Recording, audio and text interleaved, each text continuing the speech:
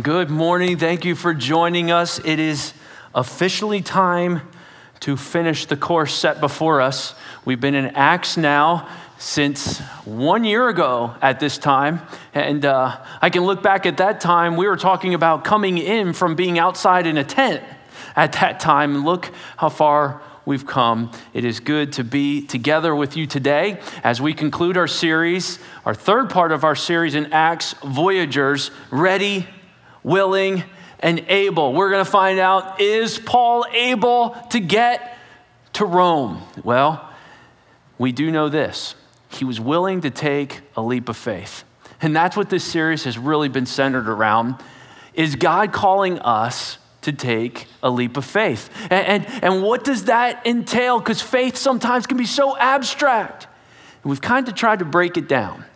Maybe faith, desperate faith, furnace faith. We've talked about many different types of faith to help us get around the challenges of standing on the edge of doing something great for God and asking ourselves, am I going to listen to the voice of fear or the voice of faith? And hasn't it been good to gather in this place or online and just kind of resonate on things of faith when we're being bombarded with fear everywhere we go? Isn't it good to just take a break? And so it's raining outside. There's nothing better to do than to be with us today. So sit down and relax. And I pray that this last message in the book of Acts will be an encouragement to you as we take another leap of faith. Well, this summer, in my devotional life, I was really being challenged with the word discipline. I'm a creative thinker. I'm a creative type mind, and we can tend to be, all the creative people out there, we can tend to be a little sloppy, okay? We're messy at times. We start lots of projects. Our garages often have many different projects in them. We're excited about things. We don't always finish things. We get in over our heads easily, but we are always willing to start and willing to try something new. Well, I have been praying like, Lord, I really need to develop better discipline in my life, especially as our church has grown so much. The demands are getting more and more. I've got to develop more discipline in my life to handle this next season of leadership. And so I thought I can only do one thing outside my devotions. I'm going to buy a book written by a Navy SEAL. And so I did that. It was on taking discipline and making it part of freedom in your life. And I was reading this alongside with some challenges in my life. Been studying a certain book in Scripture that'll come out more in the fall. And as I'm looking through this, I'm realizing how much discipline is biting off small chunks often versus trying to do everything in one day. And so I'm a kinetic learner. Okay, I didn't do well in lecture halls, okay? But I'm more of a kinetic, get my hands on it type learner. And I thought, what's something I could do? I was just kind of processing a job I could take on. I mean, I would look in a bathroom and go, okay, I could paint this bathroom today. If I wake up early enough, I can paint the second coat while it's half dry. I'm in, you know, I can take on. But I thought, what kind of project could I take on where it'll take a little time? Well, my wife just mentioned to me, she's like, you know, it'd be nice if we like had a fire pit at our house where we could like put people around and kind of maybe even, I was even thinking about getting some girls together, do a Bible study maybe this fall. And I just stuck in my head, like maybe I could do a fire pit area. And I was on the back porch. If anybody knows my house, I was on the back screened-in porch, and I was looking out the back, and I thought about taking a leap of faith. And I looked at our woods. And all I saw was thorns and just yuck. And then on top of that, you can see we've had beetles really kill a bunch of our ash trees. You probably have had that too. I'm like, I got to take those down or they could fall on us, and that's not good, you know? And so there's some aspects I got to probably work on this. I wonder if I could put a fire pit right there. And I started thinking about it, and then I started voicing it, you know? And Rebecca's always like, oh boy, could you get friends? Could you, that's what you, and I'm like, I really want to do this. And I know I can't take this on in a weekend. I'm going to make this my summer project. I'm just going to take it on one at a time. So I went out. This is how pathetic I am. Guys, don't make fun of your pastor. I plugged in a drag cord, went down with my hedge clippers that are plugged in. I tagged that like that. I cut through one of my extension cords one time, practically electrocuting myself. And then I had shears, and I'm going at it like this. I've got thorn bushes all over me. I've got poison ivy collecting, but I'm on a mission. We're getting a fire pit. Well, the project after a week or so still kind of looked just like that. That's about what it did. I'm like looking, going, it doesn't look like I did much, but I did a lot. And that particular Saturday, I was having breakfast with one of our deacons, he's a buddy of mine, and he said, Chris, you mind if I come over and look at the project? I said, yeah, sure. So we come over, and he's standing there, and he's just quiet. And I know he's thinking, I don't want to hurt my pastor's feelings, but he really needs help. And he said, Chris, why don't I lend you my tractor? A tractor would do this in half the time of what you're doing. And I'm going to tell you, it's super fun. Well, I became Bob the Builder. I mean, I've never had so much fun. And within a day, it looked like this. I mean, I had it all cleared out. I mean, I chipped it up. I mean, I was so excited about this, I started looking at other parts of the house. Driving by neighbors going, I could take that out for them. They would appreciate me. I mean, it was unbelievable what you could do. Yeah, I got people saying, stop by. These trees are your fixture points. And I kept looking at this, and one of the things I learned through this project, and I've learned about myself, you know the phrase, know thyself? I know this about Chris. He starts things and goes, you know what, that's pretty good. I think we can live like that. And I don't always finish everything. And I say, I'll finish it this fall. And then I get on another project, and I never finish it this fall. Anybody got unfinished projects at your house? Don't elbow yourself. We all do, right? So I set up accountability dates when my friends would be coming with chips and with stone. I still had this vision of a stone area here and chips in there. And I set up dates. So I would say to myself, well, Thursday, that's coming. And then, next Friday, I have this. And I did that to hold myself accountable. It was all part of this little summer project. And I am this strange. I really do this stuff. Well, I would love to tell you it's done. But I did get the chips in and the stone down. And I started to line it with some boulders because one of my buddies stopped by with his Bobcat. And yeah, he just stopped by with it. He's like, Chris, I need to bless you, I think. I don't know if his wife made him go encourage Chris. I saw a picture or whatever. But we started lining it with stones and we got the chips down. And as of yesterday, it's not quite done. But as of yesterday, it looks like this. It looks pretty good, right? It's come a long way since the beginning. And it wouldn't have happened if I went, hey, guess what? Saturday, I'm going to try to do it. So I wrote some things down that I've learned in just my little summer project that still needs to get done. I'm putting this out probably to hold myself accountable. But I wrote down 4 lessons. One, if you feel a mission that you're feeling called to do, as silly as a backyard barbecue area, okay? Just start.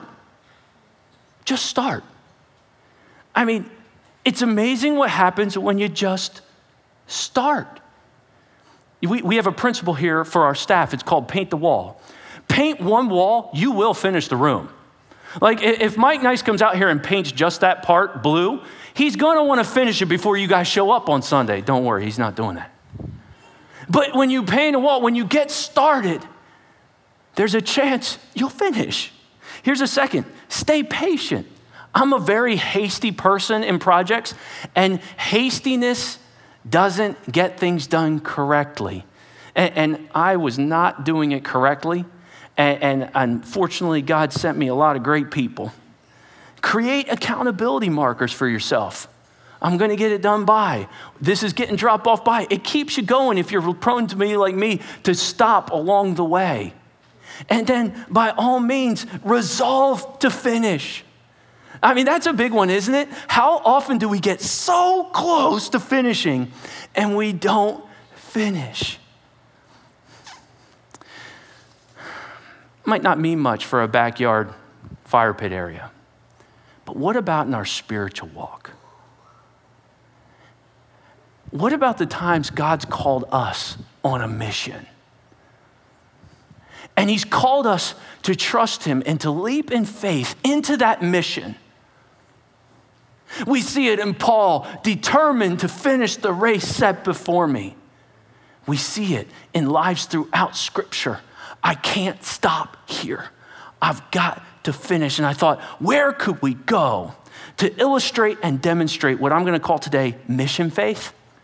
And I can think of no other place than Egypt. Egypt had fallen on very difficult times, especially for Jewish people. You see, there arose a king who did not know Joseph, Scripture says. Now, what does that mean? Well, Joseph was in Potiphar's house and rose to power by delivering grain to all the people that God had led him. But there arose a king, he didn't know about Joseph. And he began to treat the Hebrew people harshly. He began to enslave them politically, calling them refugees. He enslaved them economically, calling them and making them slaves. And he enslaved them socially by targeting them for death.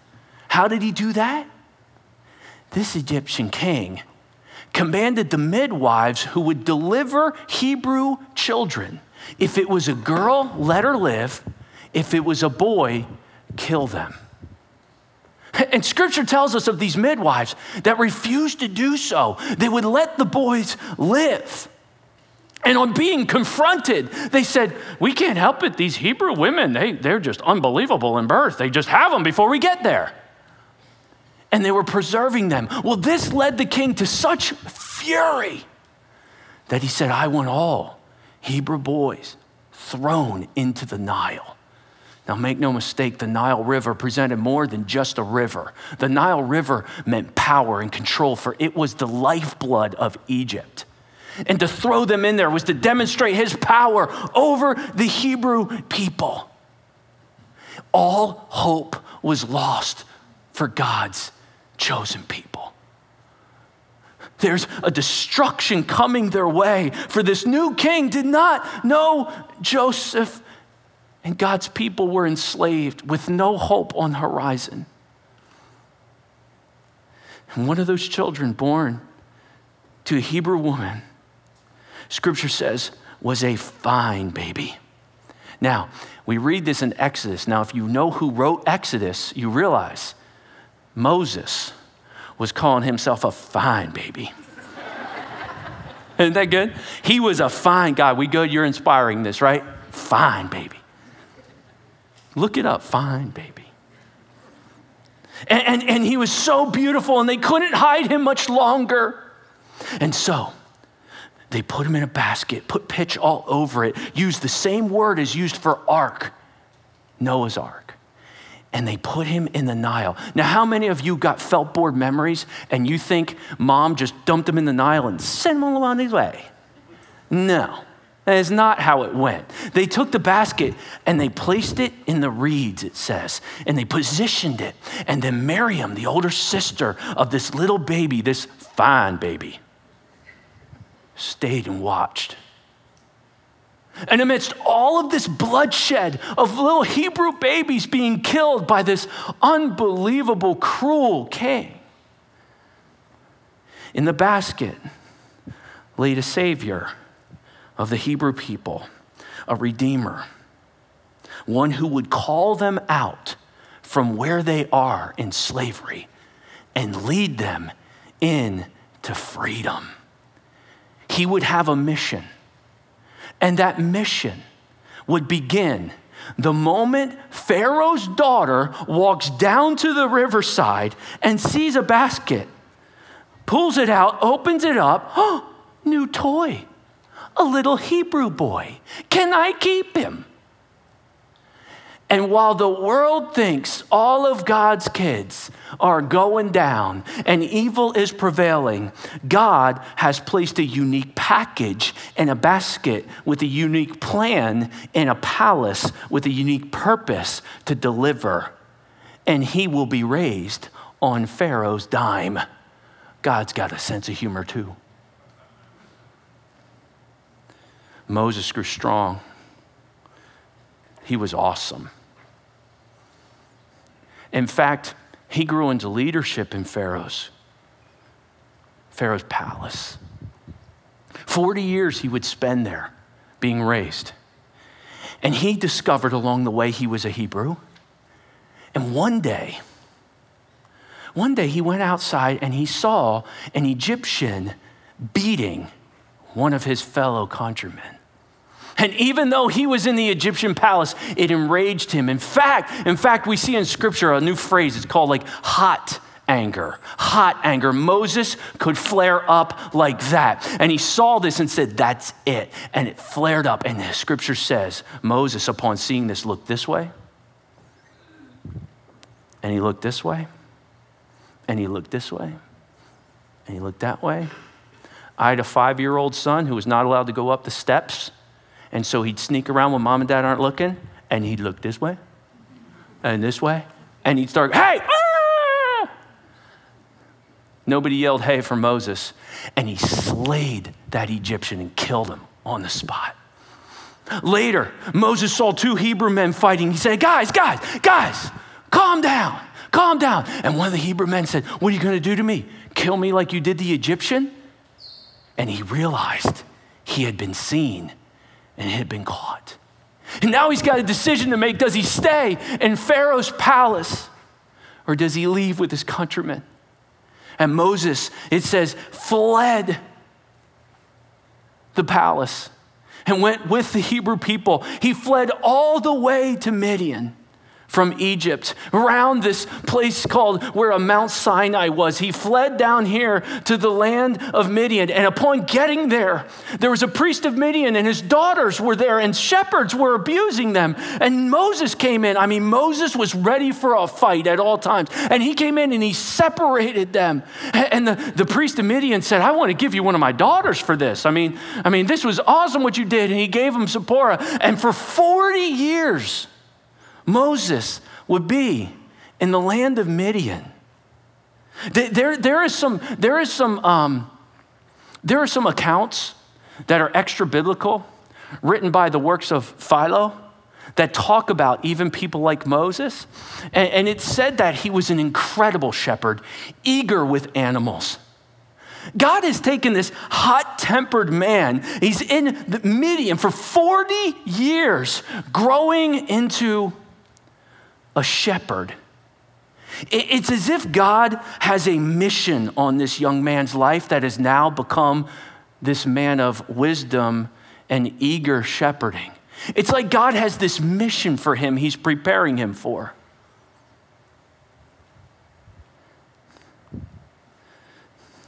God started it by positioning him. He's patient with him as it's within now 80 years of his age. He's put accountability around him, and now, is God going to use him to finish the mission he's been called for? I look in scripture and I tip my hat to Joseph. You can't find anything wrong with the guy in all of scripture. What an incredible guy. I open the books of scripture, the passage of scripture, and I look at the life of Peter and I go, wow, I feel like I'm looking in a mirror. I resonate with Peter and how he responds to Christ and how he gets excited and how he's emotional. But when I look at the life of Moses, I feel like I'm a witness to one of the great heroes that have ever stepped foot on this globe. And he had a mission in his life. And it was a long path. But God had prepared him for big things. And he had also with Paul. Paul, you will voyage to Rome. But it's going to take mission faith. I've called you. I've pulled you out from the road to Damascus. I've told you you're going to finish. It's been a long road, but it's time to finish what we set out to do. But it's going to take mission faith to finish this off. Because everything in you might be tempted to quit, tempted to get discouraged, tempted to go, maybe it wasn't me, tempted to say, I think God might be done with me, tempted to say, hey, mission faith, Chris, that's for like the extra special Christians in here. I just like coming on Sundays. I don't think God could ever use me. Today is our chance to take all the aspects of faith we've been learning and going, God, I am willing to ask you. I'm ready. I'm willing because it's probably going to demand a lot of sacrifice and you're probably going to have to change me a lot. But I'm willing to go to the edge. And I'm willing to leap into your arms. Now, in a room this size, it only might be 5 of us who really say, it's now. I want to take a leap of faith. It might be more as the years go on. You might be watching from your dorm room. You might be listening to this on the lawnmower later this week. But maybe it's time for you to be ready, willing, and able. So I'm going to tell you who you need to trust in to be able. Heavenly Father, as we close this mission, as we voyage into Rome, as we learn from this life that Moses led, I pray that we would desire to have mission faith. The faith that is called to lead people from bondage, addiction, defeat, discouragement, abandonment, mockery, labeling, called to lead people from enslavement to your glorious freedom. Lord, give us mission faith to think not just about ourselves, but to look at our life and say, God, do you want to use me to lead someone from bondage to freedom? God, give me mission faith. Help me finish the course you've called me to. Amen. Well, the voyage has been long, has it not? Look at our map. You guys have been traversing with us for a while. We began down here in Caesarea. We went along the coast of Sidon. We came along Pamphylia in a small vessel that had to tack along through difficult weather. As we got below Patara, the winds forced us down below Salmon and into Fair Havens where we stopped.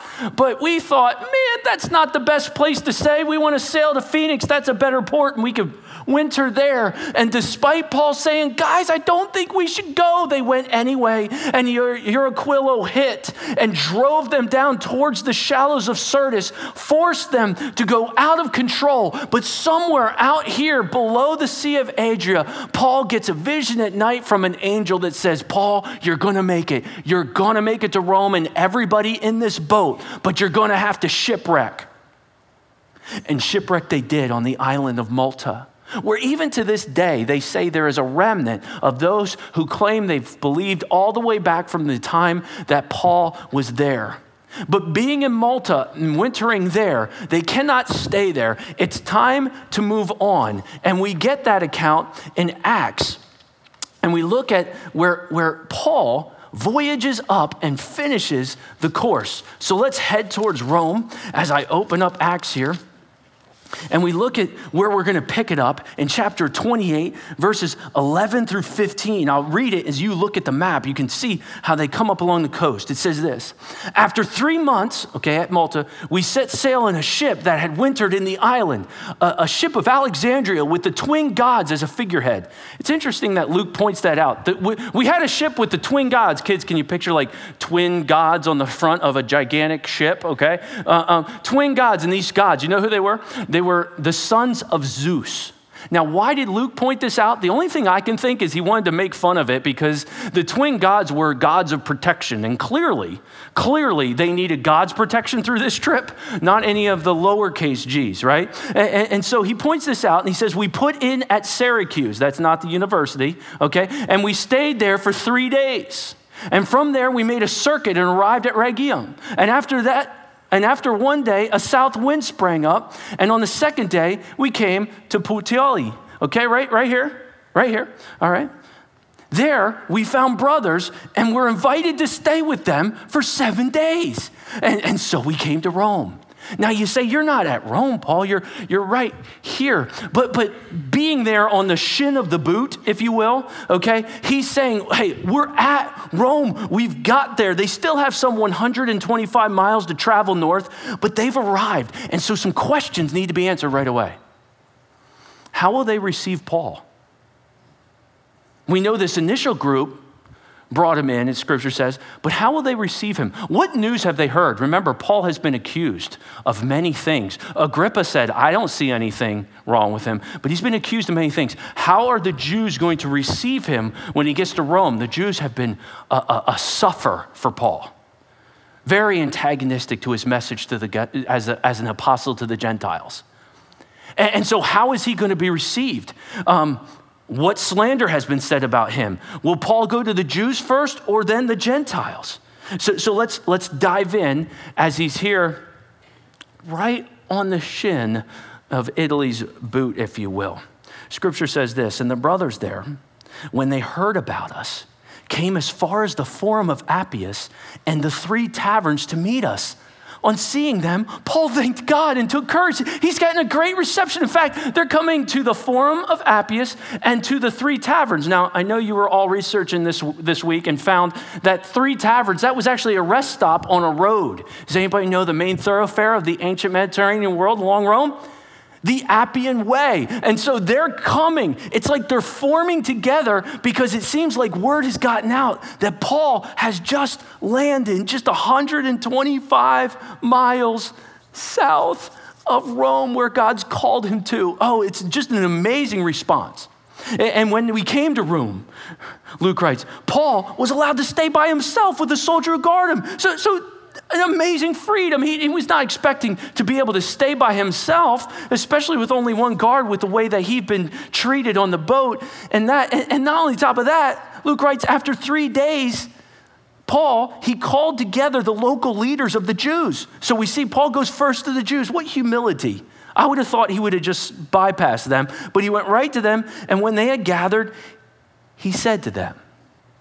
Now, before I tell you what he said to them, scholars write, don't miss this moment.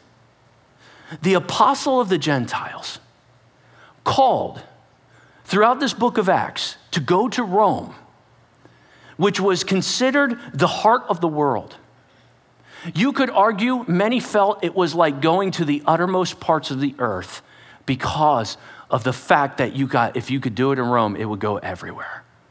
And so we're seeing Acts 1:8 playing out here. And Paul, do you know how many years after the crucifixion it's been now? Jesus has been dead 29 years. He's alive in heaven, but has been crucified now for 29 years. And Paul, speaking to the Jews in the heart, in the empire, in Rome, says, brothers, though I had done nothing against our people or the customs of our fathers, yet I was delivered as a prisoner from Jerusalem into the hand of the Romans. It's as if he starts with, I'm sure you've heard some bad stuff about me. It's the approach he takes. When they had examined me, though, they wished to set me at liberty because there was no reason for the death penalty in my case. But because the Jews objected, I was compelled to appeal to Caesar, though I had no charge to bring against my nation. I was just compelled, and for this reason, therefore, I have asked to see you and speak to you, since because of the hope of Israel that I'm wearing this chain. Have you ever pleaded your case and somebody said, it's okay, man? That's exactly the response he gets. Watch how God protected Paul's testimony here in Rome. And they said to him, we've received no letters from Judea about you, and none of the brothers coming here has reported or spoken any evil about you. What? I get a fresh start? God, that's amazing. But we actually desire to hear from you, Paul, what your views are.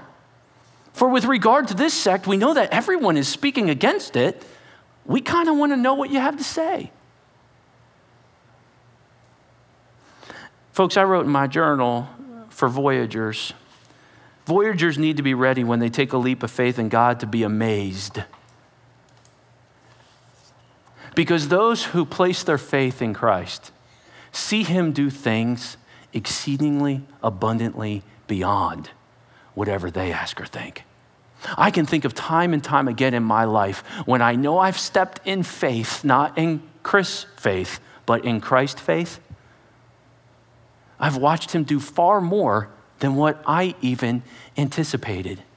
And God is giving Paul an audience. God loves to surprise his kids who step out in faith for them. He loves it.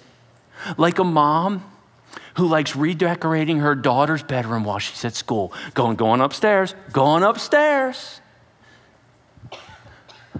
Like a husband who says, come on home, hon, there was a chip dump today.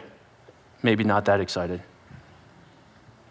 But we love to surprise people we love, and God loves to surprise his kids, especially kids who think he's given up on them. Especially kids who think he's given up on them. He was wandering around a very barren place, and all of a sudden, boom, a bush lit up in fire. And it didn't consume. It was just this fire. He's in Midian. He's approaching 80 years old now. He sees this bush, this shepherd sees this bush. He has spent years caring for the flock. God has turned this hot-tempered, passionate young man into his shepherd, and he spots this bush that doesn't consume. And as he comes over, it talks to him. Moses, take off your shoes. This is holy ground. I don't know about you, but if a bush talks to me, I'll take my shoes off. He takes off his shoes. What a beautiful picture, by the way, New Testament saints. No one comes to the Father unless he draws them. What? And he comes over. Moses, I have seen the plight of my children. I have seen how my children are being treated, and I have come to deliver them. If I'm Moses, yes, Lord, I'm out here in Midian. Yes, Lord, it's about time. Amen. I'm going to send you. What? Right? What? Wait, what? Have you ever done that? I'm going to use you. No, God, I just wanted to send an angry email. No, I'm going to use you. No, I just wanted to suggest another job description for somebody. I'm going to use you. Have you ever done that? God, you know what the problem is with this place? Yeah, and I want you to fix it. Okay, that's not what I was going for. And that's exactly where Moses did.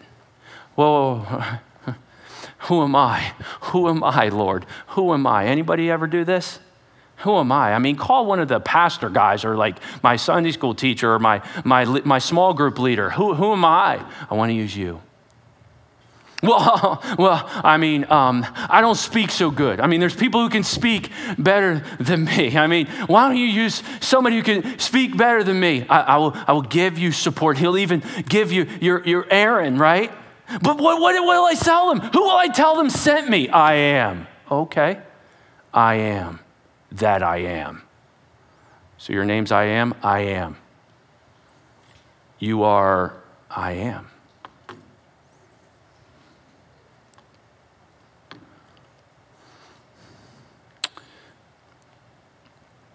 Could you send someone else? And the Lord's anger grew against Moses. I want to use you.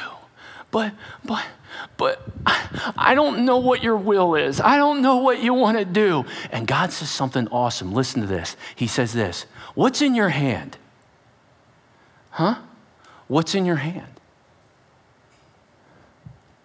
My shepherd's staff. Throw it on the ground. Throw it on the ground. Throw it on the ground. And it turns into a snake.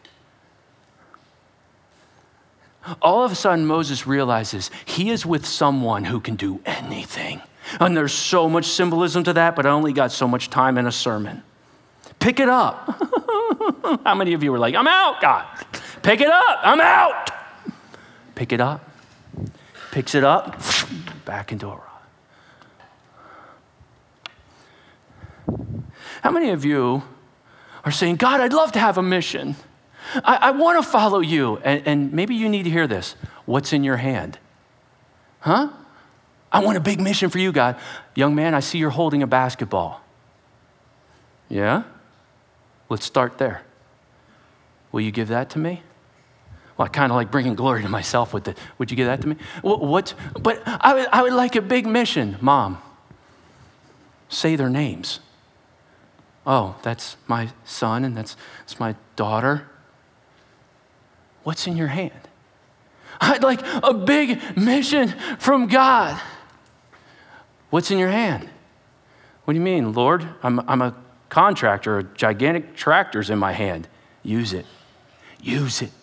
I've often put my mission for you right in your hand, and I'll empower you for it. And Moses took that staff, and in the Lord's command, he walked into Pharaoh, and he points it and goes, "Let my people go." And Pharaoh goes, "I'm being nice." No. Then God will strike the Nile. In a mockery to their God of the Nile, God strikes the Nile and brings blood. They worship frogs. They had a goddess of frogs. The Egyptians loved froggies. God says, "You like frogs? Put them in their houses, Moses." And into their houses came frogs. You still like frogs?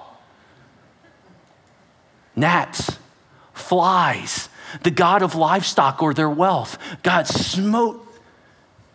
And 10 plagues came upon Egypt. And each time the hardness of sin, when it sees faith, it repels against faith. And it says, no, no, no, until he got to the 9th one. And God said, they worship this mighty God. If you're familiar with Egyptian culture, they love the God of what? Ra, the sun god.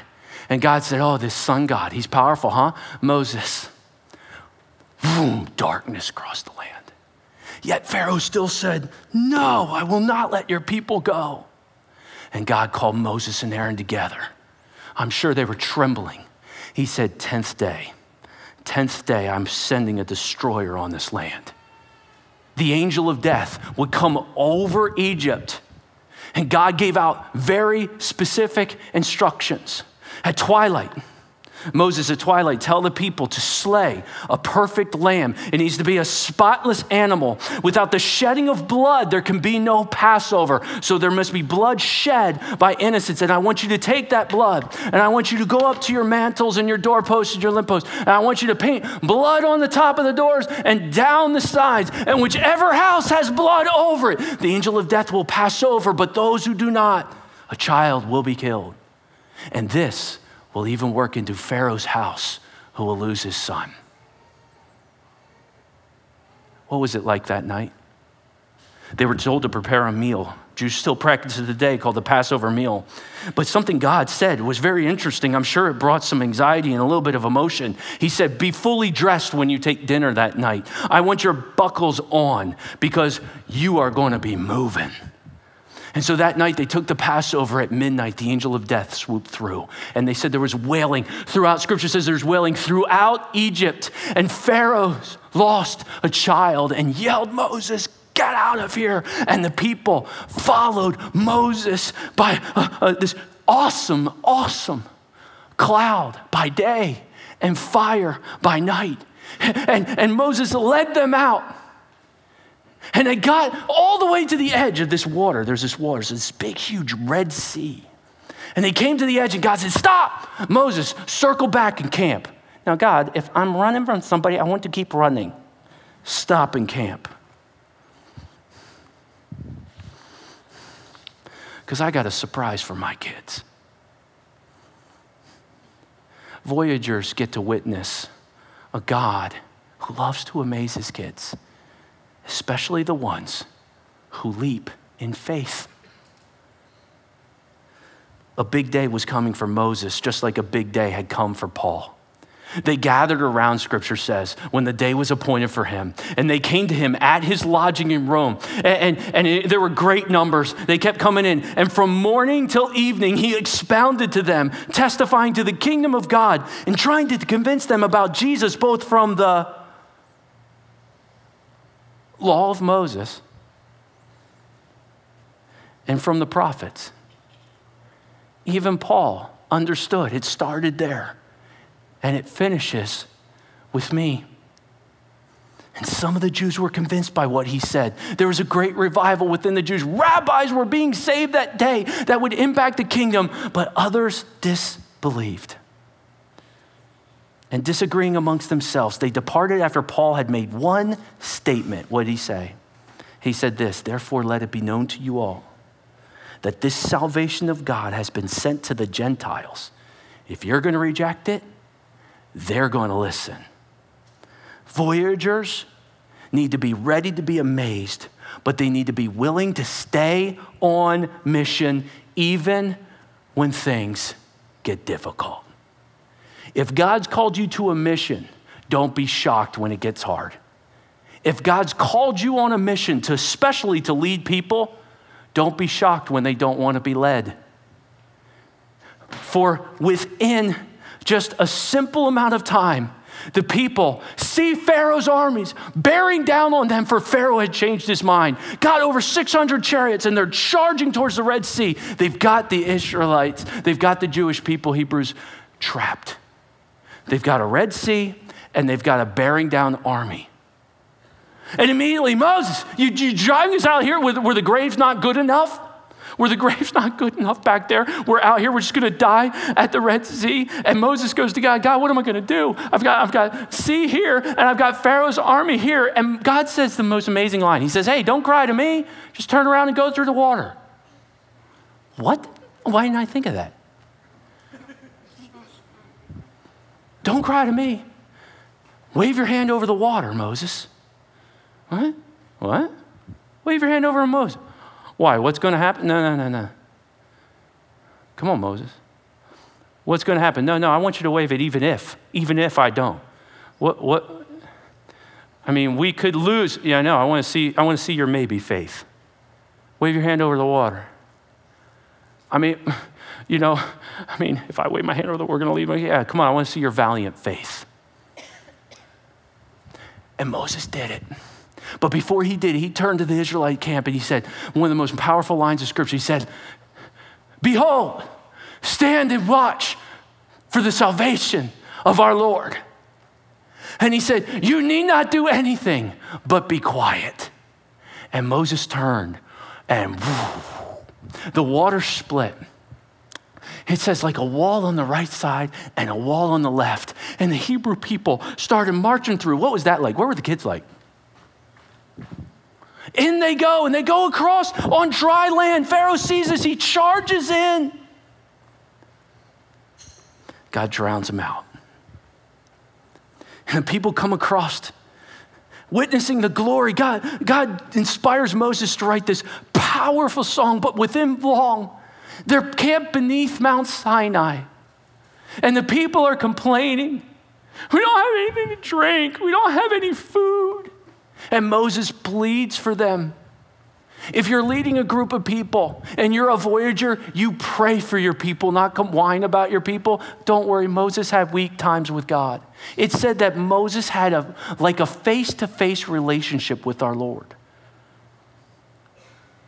God called him up Mount Sinai. He said, I want to show you something. He gave them 10 commandments. They're called the Decalogue. And sadly, for so many, they can name 10 beer companies faster than they can name the 10 commandments. And God gave out his holiness, something that the church, I believe, we need to get back to. And he said, thou shalt not do this. Thou shalt not do this. And it wasn't so they would become perfect, because they can't. The law was given to Moses to show him, you can't do this. There's only one who could ever live a perfect life to fulfill the 10 commandments. This is to show you what right is and what wrong is. And he gave those commandments for their good, for they didn't know evil like they would once they've gotten the 10 commandments. But the people were always impatient, always upset. At one time, God told Moses when they were complaining for drink, he said, strike the rock. And Moses struck the rock and water flowed from the rock down to the people. But it wouldn't be before long where they complained again. And they were whining about not having water. And Moses, in his frustration, he said, must we strike this rock again? But God had only told him, speak to the rock. But Moses, in his frustration with the people, walked up to the rock and he hit it, and water flowed to the people. But Moses did something terrible that day. For God said, because you struck the rock, you will not enter the promised land, Moses. That mistake was a massive mistake. And it was equivalent to the mistake the people made when they got to the edge of the promised land and sent in 12 spies to look over top of it. And only 2 would come back. Upon looking into the promised land, only 2 would come back and give a good report. Joshua and Caleb. And their faith was rewarded, and the others weren't. Have you ever thought, that's a little harsh? I mean, come on, Moses just made a mistake. He made other mistakes. But if you study the scriptures, you'll see in 2 Corinthians especially that the rock was a type of Christ, that it was if Christ was with those people through that time. And Paul would say it was from the rock that streams of water would flow to God's people. Psalms and Isaiah talk about this, that's our salvation that we got. And the point was this, the rock was supposed to be struck once for the salvation of our sins. But don't hit my son a second time. He only gets hit once. Don't hit him a second time. But it was also kind of a principal lesson throughout Scripture, if you understand typologies and pictures, that the Mosaic law is not going to get you into the promised land. It's only through Christ. You'll enter the promised land, and it would be Joshua, Moses' understudy, who would enter. And what was Joshua's name? Yeshua. Moses was led up to the top of Mount Nebo. He got to overlook the promised land. Scripture says this in Deuteronomy. And the Lord said to him, "This is the land of which I swore to Abraham, to Isaac, and to Jacob. I will give it to your offspring. I have let you see it with your eyes, but you shall not go over there." So Moses, the servant of the Lord, died there in the land of Moab, according to the word of the Lord. And he buried him in the valley in the land of Moab, opposite Beth-peor. But no one knows the place of his burial to this day. Moses was 120 years old when he died. His eye was undimmed and his vigor unabated.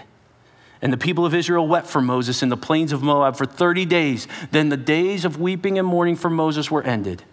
And Joshua the son of Nun was full of the spirit of wisdom, for Moses had laid his hands on him. So the people of Israel obeyed him and did as the Lord had commanded him. You know, there's a little conspiracy theory in Scripture about Moses. Do you find it interesting that God buried Moses' body?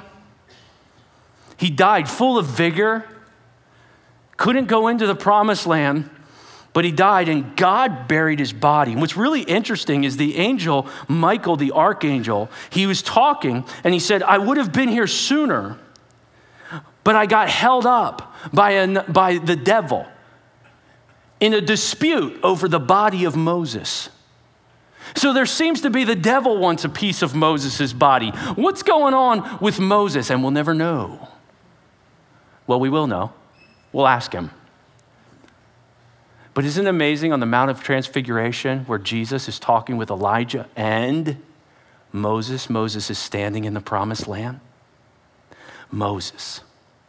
His life can be divided into 40-year periods.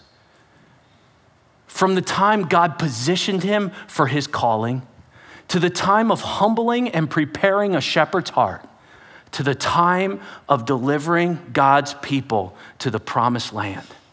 Mission faith, positioned, prepared. And because of it, he ends up in what's called the Hall of Faith. Do you know what chapter that is in Scripture? It's Hebrews chapter 11. It says this: "By faith, Moses, when he was born, was hidden for 3 months by his parents because they saw that the child was beautiful and they were not afraid of the king's edict.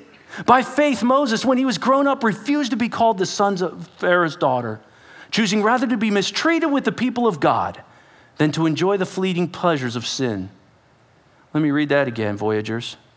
"Choosing rather to be mistreated with the people of God than to enjoy the fleeting pleasures of sin. He considered the reproach of Christ greater wealth than all the treasures of Egypt, for he was looking to the reward. By faith he left Egypt, not being afraid of the anger of the king, for he endured as seeing him who is invisible. By faith, he kept the Passover and sprinkled the blood so that the destroyer of the firstborn might not touch them.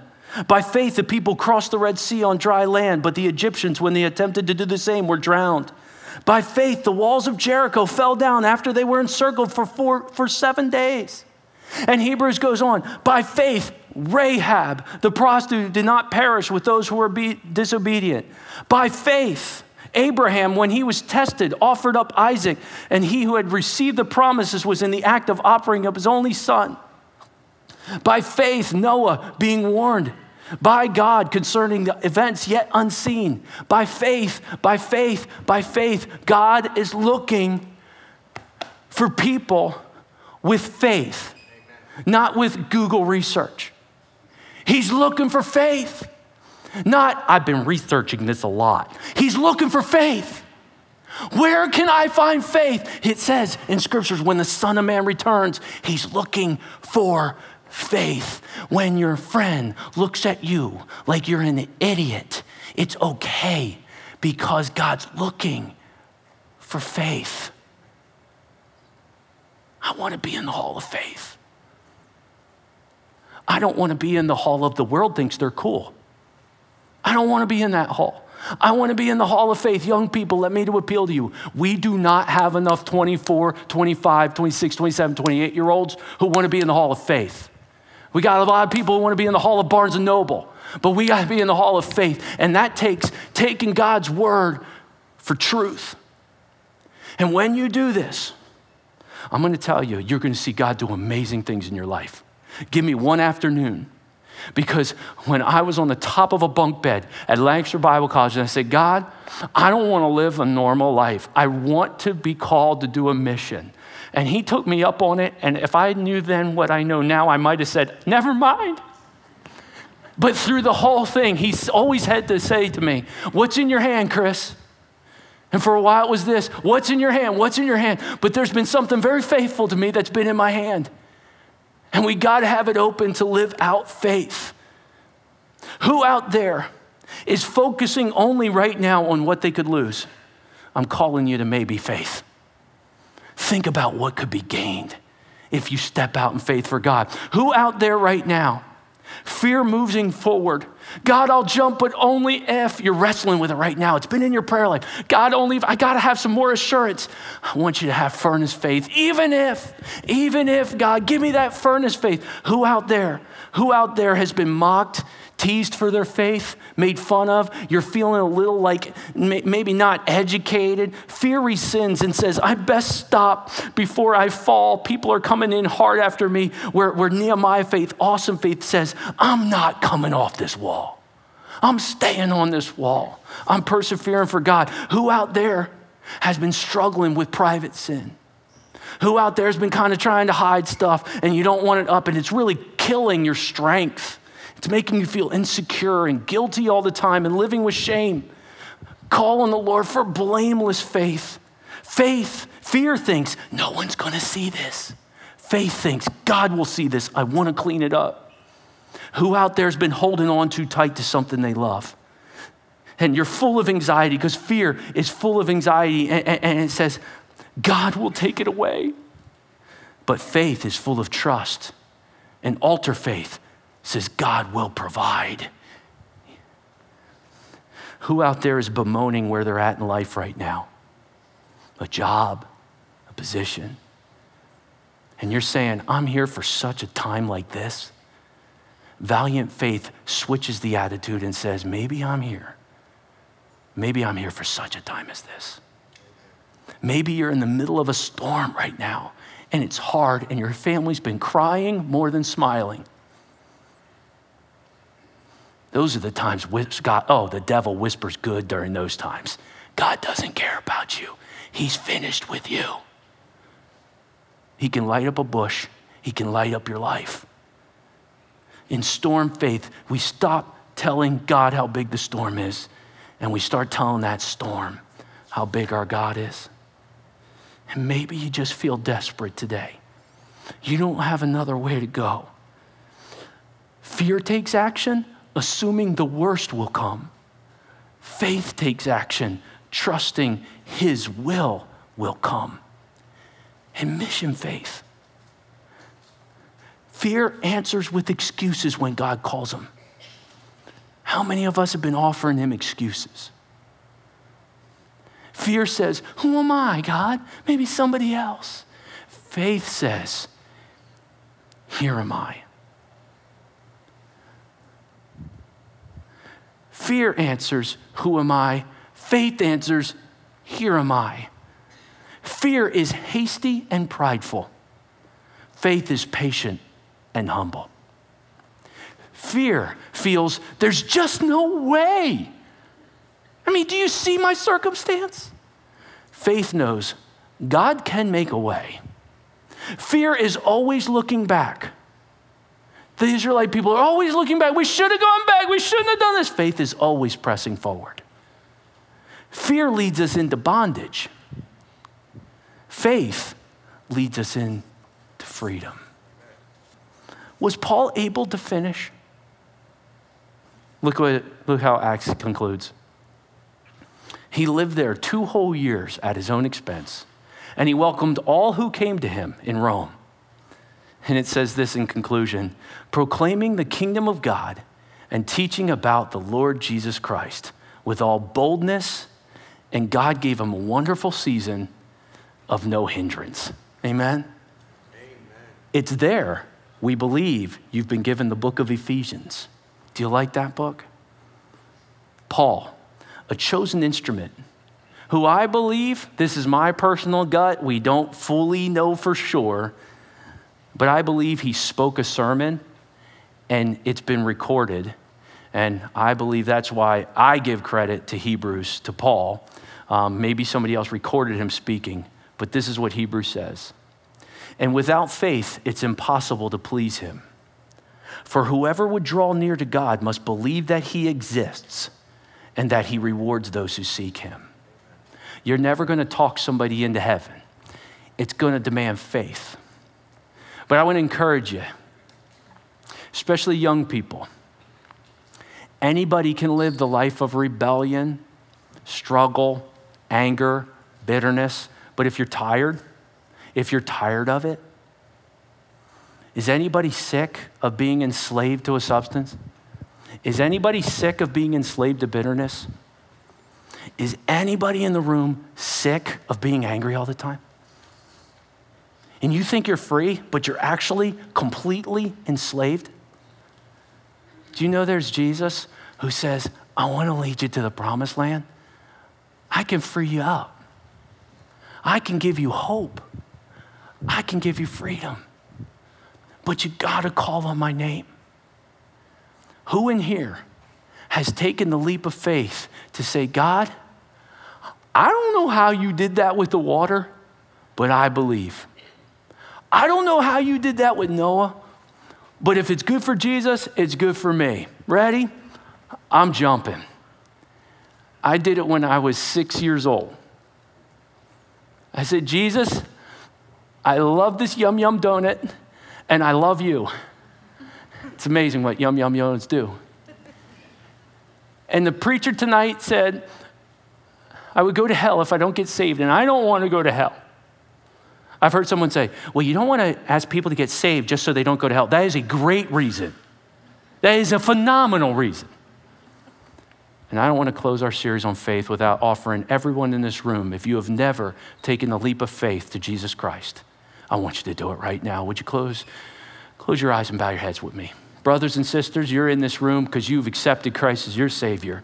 I need you to pray with me right now that if there's anybody in this room who doesn't know Jesus, and the Spirit's been working on them, they thought they had to get somewhere. And they see that even Moses said, who am I? See, God's not looking for extraordinary people. He's looking for ordinary people who have faith in an extraordinary God. Maybe there's some people in here, God, that feel like you're done with them. It's been a while since they've seen something big in their life. But if they're really honest, they've let a lot of sin entangle them. And it's time to get free of that. And maybe it's just somebody in here who goes, God, it's time to jump into your arms. So I would encourage them to pray this with me. Jesus,